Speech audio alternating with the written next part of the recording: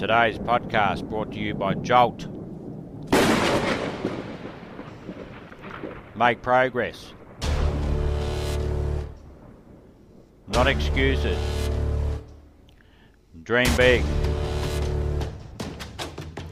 Get massive results.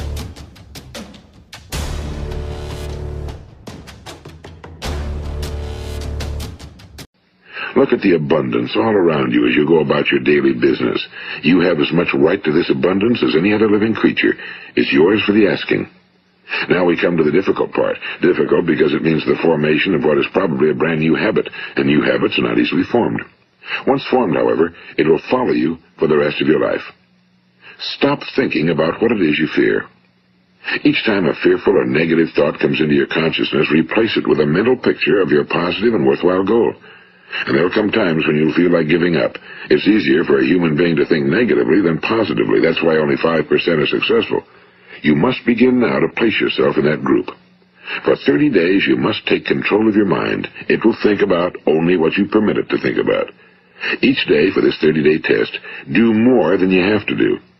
In addition to maintaining a cheerful, positive outlook, give of yourself more than you've ever done before. Do this knowing that your returns in life must be in direct proportion to what you give. The moment you decide on a goal to work toward, you're immediately a successful person.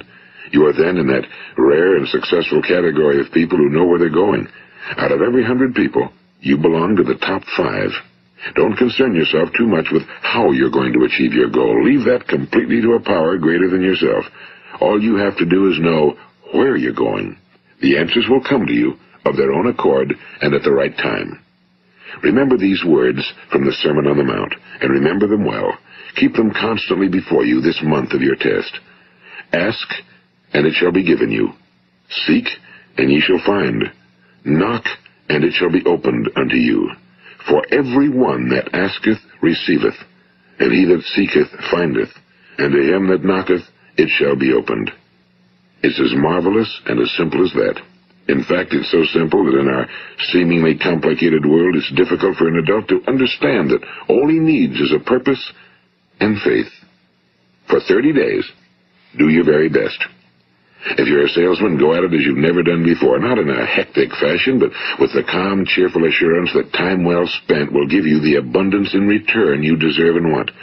If you're a homemaker, devote your 30-day test to completely giving of yourself without thinking about receiving anything in return, and you'll be amazed at the difference it makes in your life. No matter what your job, do it as you've never done it before for 30 days. And if you've kept your goal before you every day, you'll wonder and marvel at this new life you've found. Dorothea Brand, the outstanding editor and writer, discovered it for herself and tells about it in her fine book, Wake Up and Live. Her entire philosophy is reduced to the words, act as though it were impossible to fail. She made her own test with sincerity and faith, and her entire life was changed to one of overwhelming success. Now, you make your test for 30 full days. Don't start your test until you've made up your mind to stick with it.